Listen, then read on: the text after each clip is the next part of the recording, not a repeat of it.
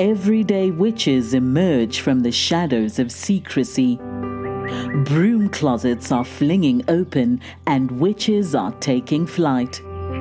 Whether you are hiding in your cozy closet or flying with pride, stay for a spell as Witchcasting with Theodora Pendragon and her guests share magical moments, stir the cauldron, and debunk misinformation and misconceptions about paganism, witches, and our wonderful world of magic.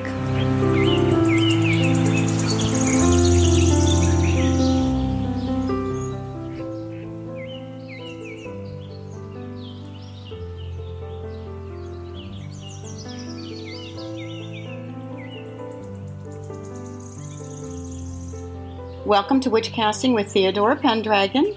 I have a special guest today who's been on the show before, and because of a popular request to have him back, I've reached out to Boniface Wolfsong to be back on the show. Welcome, Boniface. Thank you. Are you flattered that people want you back? It's nice to hear. Yes, definitely. So I've heard from people in person and through Instagram. They're texting me and asking for another episode. And I said, well, let's find out if he'll be back. Well, I'm definitely glad to be back, and I'm glad people are wanting to hear more. Okay. So we are going to talk about what today? Covens and how covens have changed down through the years. And you have some experience with covens, don't you? Yes, quite a bit. How many covens have you had? Well, I've had 2, but I've been a member of 3. So I do have some experience both in joining and in creating covens. Which one would you like to talk about first? I'd like to talk about joining a coven. Okay. And when I joined my first coven, we actually didn't call it a coven at first. We called it a study group. And it was a kind of a way to get to know one another first before actually doing any ritual or anything like that. But it was before the internet, so it was quite different joining a coven back then.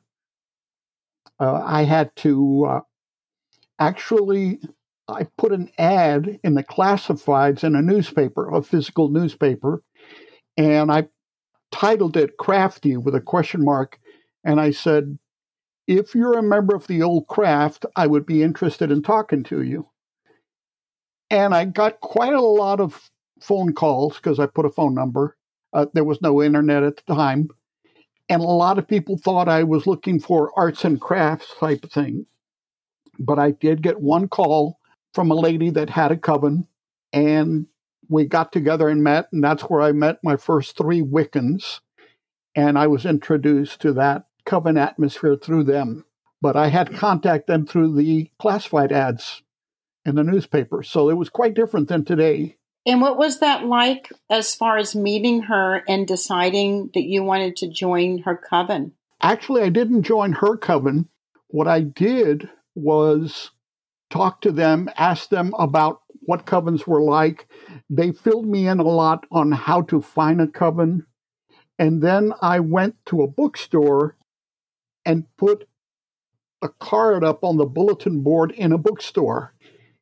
Then I met some people that were interested in creating a study group. We started the study group, and eventually, I don't know if we ever called it a coven. We called it a study group for a long, long time until we started doing rituals.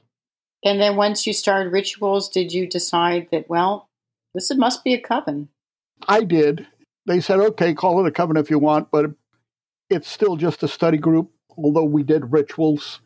Interestingly, we weren't all Wiccan. One member was a liberal Catholic priest. Another one was a Kabbalist. And another one, she had studied medieval literature and had a degree in that. And I was coming from the Wiccan perspective. So we did that for quite a number of years. If I remember right, about 10 or 11 years. And then I decided to create my own coven. And after that, a second coven. Each of those lasted, the first one about 9 years, and the second one about, if I remember right, 10 years. The covens tend to last good time if they're successful. Tell us how you started the first coven. The first coven, I actually started putting a TV program together for public access, and it was airing in San Antonio, so a lot of people were interested in it. Because of the interest in that, the feedback I was getting, I began a workshop at a local bookstore. And it was a 2-hour workshop once a week. And a lot of people started coming to that. Of course, this was early on, still before the internet. So I was essentially the only game in town for finding out this kind of information. So I got quite a lot of people. It was a small room. We used to pack the room pretty well. And then from that, people started asking me to create a coven. So I did. We started a coven. My ritual experience comes from a background in Freemasonry. So I had a lot of experience on how to conduct ritual because I did learn how to do it through a Masonic education. And then you started another coven. But let's talk about how that coven ended before the next coven started. Well, essentially, after about 9 years, I felt that I didn't have any more to teach them. We had covered the ground fairly well, and I said, it's time for you to branch out on your own. And I withdrew as a priest, and they took over and went off on their own.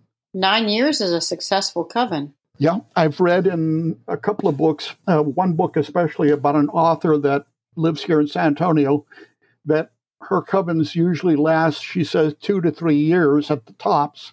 So I'd say 9 years was pretty successful. And we did have covens that branched off from those 2 original covens. So even though I only was priest for 2 of them, there were other covens that branched off from them. So the first one lasted 9 years. How long did the second one last? 10. 10. Thereabouts. And I think they lasted that long because I had been experimenting, as we covered in previous interviews. I'd been experimenting for a very long time. I started my experiments in witchcraft in 1973. I remember the year. And because I experimented so much, I had developed a certain skill set and how to train people in astral projection, lucid dreaming, controlling dreams, and how to focus energy and direct it. So there was a lot of training involved. Can you tell us a little bit about the downside to having a coven? Yeah, the downsides, I guess. See, we started the covens essentially because we were friends. I think the most important thing that has to be considered in starting a coven is, do you have a good relationship with one another as human beings, as people? If you don't have that friendship, it makes it very difficult to work together in a coven. So we started as friends, and then the person with most experience, which happened to be me, instructed others on how to proceed with certain techniques in the witchcraft. The problems with covens is you get sometimes some minor rivalries between coven members. Who's a favorite? Who's progressing more? Am I getting the information that the other person's getting? And you kind of have to learn quite a bit of diplomacy as a priest or priestess on how to resolve these issues between human beings that have their own, failings and insecurities. Diplomacy it's a rough trick to master. Once you got that, you're able to work together. I guess that's the biggest detriment of a coven is sometimes you do have these petty jealousies that crop up. And I guess that's to be expected whenever people work together, especially for a long time. How many members were in your covens? It started out with me and 2 others, and then it grew. We limited it at 13, just because that was the traditional number. And it did get, I guess, a little crowded. We met in one another's homes.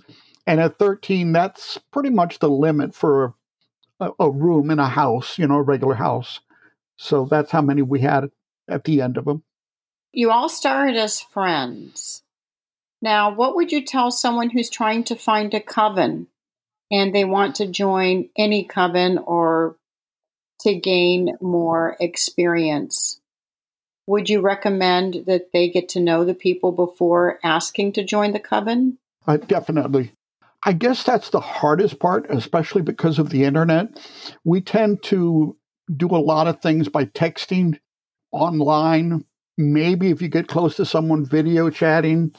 But friendships like they used to happen where you get together at a coffee shop or get together for a meal or something, be invited to one another's homes. It seems a lot of that has fallen by the wayside. Even when you do get together, people tend to get on their phone and they're not fully focused on what's happening at the moment. And that presents problems. Cell phones were just coming into vogue when my first coven started. And I made it a rule that you couldn't have your cell phone on. You couldn't have it with you. We were focused on what we were doing and nothing else. So that's very important. If you want to start a coven, I recommend start it as friends, get together. Can you even have a meal together and discuss things without getting into a major argument? That's very important. If you start seeing eye to eye on a lot of things, then you start a study group. Don't call it a coven. That puts a lot of pressure on you. Just call it a study group. And as you begin to study and relate to one another, you can decide whether ritual is the next step to take. And once you start taking ritual, then you can start doing some good work together, spells, and so on. If you're going to join a coven, you definitely have to get to know the people first. Do not join a coven just because it's a coven. You have to be in sync, belief-wise, the way you work, the way you see authority and relate to authority. A lot of people have bad reactions to authority nowadays. In a coven, there is a hierarchy. You have a priest or priestess that lead the group, but they shouldn't be authoritarian. They should be guides. And you want to look for a coven that the priest or priestess are more guides with more experience. Then you can feel more comfortable. But if they are authoritarian and you have a problem with that, don't join it just because it's the only coven. Sometimes it does take quite a bit of work to find a group that is in sync with who you are. And I recommend taking the time. Well, a coven's like family. It does become family, very much so. How often would your coven meet? Well, the very first one that started as a study group, then turned to ritual, we became so in sync with one another that we would meet at least one time a week. And often when we would hit a topic that really interested us, we would meet sometimes 2 and 3 times a week.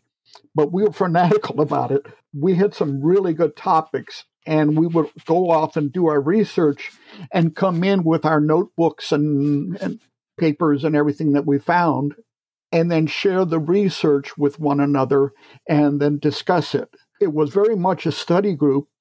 And it was, like I said, before the internet. So it wasn't a matter of typing in some keywords in Google and then having a whole list of resources. We had to go and find things in the library, read books, do research physically, and then come back with it. Meeting 2 and 3 times a week is dedication. The coven that I started, the one that lasted 9 years, we would meet regularly twice a month and for the Sabbaths. So 8 Sabbaths a year plus 2 times a month. That was our normal schedule. Wow. So that's 8 Sabbaths, about 2 times a month. That'd be like gathering for Thanksgiving that often throughout the year. Pretty much. But we enjoyed one another's company a whole lot. And see, that's the reason that you need to be friends, because you're going to spend a lot of time together. Are you still in contact with your former coven members? On Facebook. People have moved to different parts of the country. A couple of them here still in the same city I live in, but a lot of them have gone off in different directions. So I do contact them from time to time on Facebook. That must have been a big compliment for you, for your coven members to start their own covens after they had all the training under you. Yes, it was very complimentary, and I'm glad that they did that. And how have things changed over all the years from what you've seen as far as covens? I think people are leery of covens today. I have my own ideas as to what may have caused it. I think the internet is one. People today want instant gratification. They want to type in a few keywords in Google, and all of a sudden a list of 100 or more resources come up just from typing in something. And covens is not, it doesn't work that way. In a coven, you actually have to do some actual work. You have to do some training. We sit and we meditate. There are exercises like how to raise a cone of power, how to send energy, how to direct energy. And any one of these techniques can take not just one meeting, but a dozen or more meetings before people start to get the actual hang of how to do it. And I don't know if people today want to put in that kind of time, especially with the economy the way it is. I know that people are having trouble financially, inflation, so on. People have a hard time just meeting their work schedules. To then make time for a coven puts a lot of stress on a person. And to be able to meet as a group where everybody has this time, it's quite a constraint. So it has changed in that respect. And also the patience factor. I don't know if the internet has made people more patient. I think it's made them less patient. So actually sitting down and learning how to meditate properly, how to visualize, how to direct energy, that's something that takes time. And then techniques for astral projection and lucid dreaming. In my own experience, I did start to astrally project in 1973. That's where my work in witchcraft began. But it took me decades to get proficient at astrally projecting. And there are certain techniques that I have found that are very practical and useful in projecting. But to do that, it's like playing the piano. I tell people, some people have a knack for playing the piano. But even if you have a talent for it, you're going to have to sit down and practice. Same with astral projection. Do you have a desire to start another coven at this point in your life and with all your experience? I would not mind it. I'd like another coven. I always found it very interesting and rewarding more than anything else. But it doesn't seem I can find the people that are willing to devote the time to it. I've had people ask, and we start a lesson plan, and then they drop away after 2 or 3 months. They go, "This is a lot of work." Yep, it is. No doubt about that. Do you think they go into it thinking it's a party?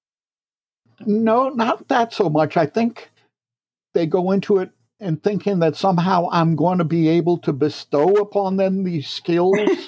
It's like you go to the drive-up window and say, I'd like astral projection, please, with a double side of fries. And say, here it is. No, it doesn't work that way. Well, that's what you mean by instant gratification, right? Exactly. And because it's not instant gratification, now I've taught the technique of astral projection for many, many years. And some people, after the first time, come back and they're amazed. They go, wow, it worked right away. I said, terrific. But then other people are going, I've been doing it for a year, 2 years. I still can't do it. I said, keep at it. Some people have a knack, some don't. Everybody, I believe, can do it.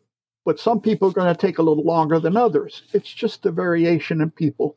Going back to the public access TV, what did you talk about on that program? Oh, I talked about everything. What I would do is film little segments. I had a camera installed on my wall. I had a camera bracket, and I had it screwed into my wall. So if I had an idea about something, I'd immediately go turn on the camera, film the idea, talk about the topic, finish it up, and then turn it off. Whatever occurred to me at a certain moment, I would just film it. And I hit from politics to art to witchcraft and how it all related to our practice of this religion. I got quite a good reception. I can remember going to my bank. I had some problems with my bank account, and I had to see one of the executives. And when I went into the office, he said, "Whoa, I watch your program. You're fantastic." But then I was on the street another time, and this really bad-looking Hell's Angel kind of guy goes, "Hey, you." I said, "What? You?" I said, "What?" He says, "You tripped me out. I watch your program all the time." So I was getting quite a range of people watching this program, from this bank executive to a Hell's Angel. And I just approached the topics from my own point of view. And I guess it was unusual enough that it attracted a lot of people. It must have. How long were you on that show? 2 years. What was the show called? The Old Religion. The Old Religion. I've talked to several people who said they became interested in Wicca because they found a guy on public access TV. So you must be that guy. I remember one time meeting a guy that came up from Brazil, and he said he saw my program down in Brazil. I said, "It doesn't reach Brazil." He says, "No, a friend of mine lived here in San Antonio. They taped it, and they took the VHS tapes down to Brazil, and we would watch it down there with people by means of VHS tapes." Quite a broad range of people were seeing it. Does that give you warm fuzzies? Yeah, yes, it does. Yeah. They don't have public access TV anymore, do they? I'm not sure. I think they're obligated to, but I don't know if it's as popular as it was back in the 90s. Yeah, I guess everybody's stuck on Netflix. Yeah, streaming seems to be the way to go. I think what has taken over for public access is actually programs like this on the internet, things that like TikTok and so on, where streaming is the new way to get out there. Yeah, things really have changed from covens to watching television, watching Boniface Wolfsong on public access TV. I talk to people who have a strong desire to find a coven. And I've even seen online where they're trying to start online covens. What are your thoughts on online covens? We're talking about people who will never meet in person. They could be in different countries. I think it can work. There are workarounds to do anything, and if you're persistent enough, you can make it work. I do know that if you do master the technique of astral projection, you can work with an online coven and then meet in the astral. That's doable. Now, how many of the members in a coven would actually be able to do it? That's another question. It can be done. But you're the master of astral projection.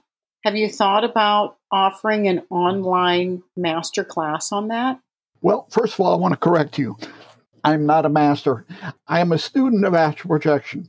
I've actually met some people that are much more adept at astral projection than me.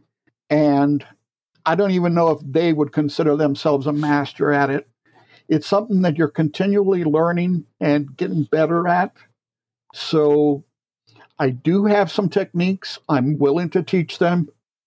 But like I said, for some people, it can take a very long time. And I'd rather do it in person because some people, let me put it this way. One person asked me, "Is there a danger to this?" And I responded by saying, if you walk out that door and want to cross the street, there's a danger. You could get hit by a car and run over. If you want to eat a certain food in a restaurant, it could have food poisoning. There's a danger. There's a danger to everything. Is there a danger to astral projection? Yes.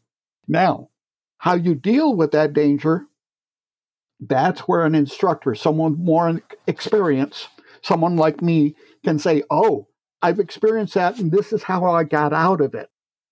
And that requires one-on-one instruction. Doing that online, I don't know if I would want to do that online. Now, there are some very good books out there on lucid dreaming, and I recommend those books. And I believe lucid dreaming is the step 2 astral projection, right before it. They also have caveats. If you get into this kind of situation or danger, this is what you can do to get yourself out of it. Going back to covens, if there's one piece of advice you can give the listeners, what would it be? Be patient. Don't be too quick to jump into a coven. Learn who the people are. See if a friendship can form. So be patient is the main thing. Take your time. Thank you, Boniface, for a 3rd episode of your wonderful knowledge. And I'm going to say expertise, okay? I know you may not like that word. Thank you very much for having me back. I enjoy these interviews. And I would say, before I leave, everybody, stay a student. I'm a student. That's the best way. Keep learning. Thank you, Boniface, for another great episode. And there are going to be some listeners who are really happy that you're coming back 3rd time. Blessed be. Blessed be.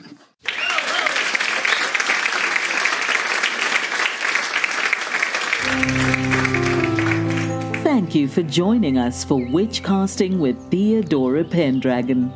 Have a burning question or have a topic you'd love Theodora and her guests to discuss on the show? Contact her through Instagram at Theodora Pendragon. If you enjoyed this episode, make sure to subscribe so you don't miss the next one. And help us spread the word by leaving us a rating and review and sharing it with your friends. See you next time, and may your magic always shine.